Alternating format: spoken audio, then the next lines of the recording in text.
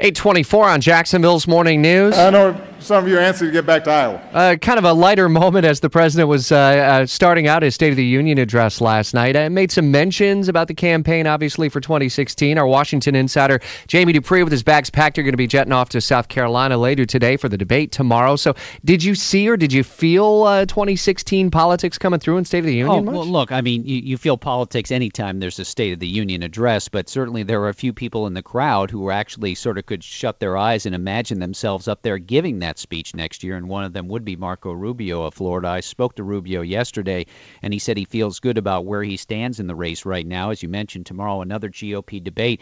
I think it was interesting last night on several levels in this speech. First, it was the expected partisan reaction. There's nothing new about that. But some familiar issues, Rich, only got a quick single mention. Immigration reform, gun control. I was sort of surprised. I would have thought the president would have spoken more about that. Instead, he spent more time urging Americans to bridge the political divide in America. And it was basically an admission that his vow to create this post-partisan world really did not happen during his time in office. Well, isn't that interesting? I read one takeaway today because leading into the speech, there was a lot made about who was and who wasn't going to be in the First Lady's box up there. And he didn't even mention it. And he didn't mention it. Yeah, I was surprised too. I would have thought that if you're going to do that, but I guess there's two ways to look at it. You got a lot of play out of it, mentioning it in the days ahead, but it was sort of a head fake. In terms of new programs, the only really new thing was the talk about this moonshot program to develop more cures for cancer in America.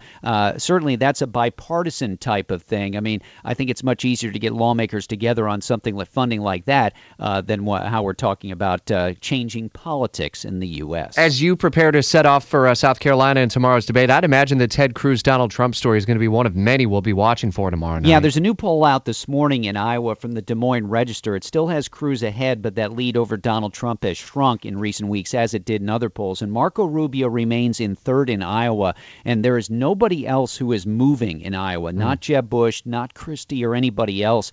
And, Rubio, I think it's really important for him, obviously, to finish in that third slot in Iowa or even number two, and then make sure he's no worse than second in New Hampshire. Polls always tell a story. Trends tell a story in polls, yeah, Jamie do, always likes to say. Just look at them, and we've seen a lot of trends. But then the problem is, what if the polls are all wrong? And we've certainly seen that in a number of examples. More context on the State of the Union later this morning with Herman. We'll talk tomorrow from South Carolina. Absolutely, my friend. More on Twitter, @Jamie Dupree. Safe trip.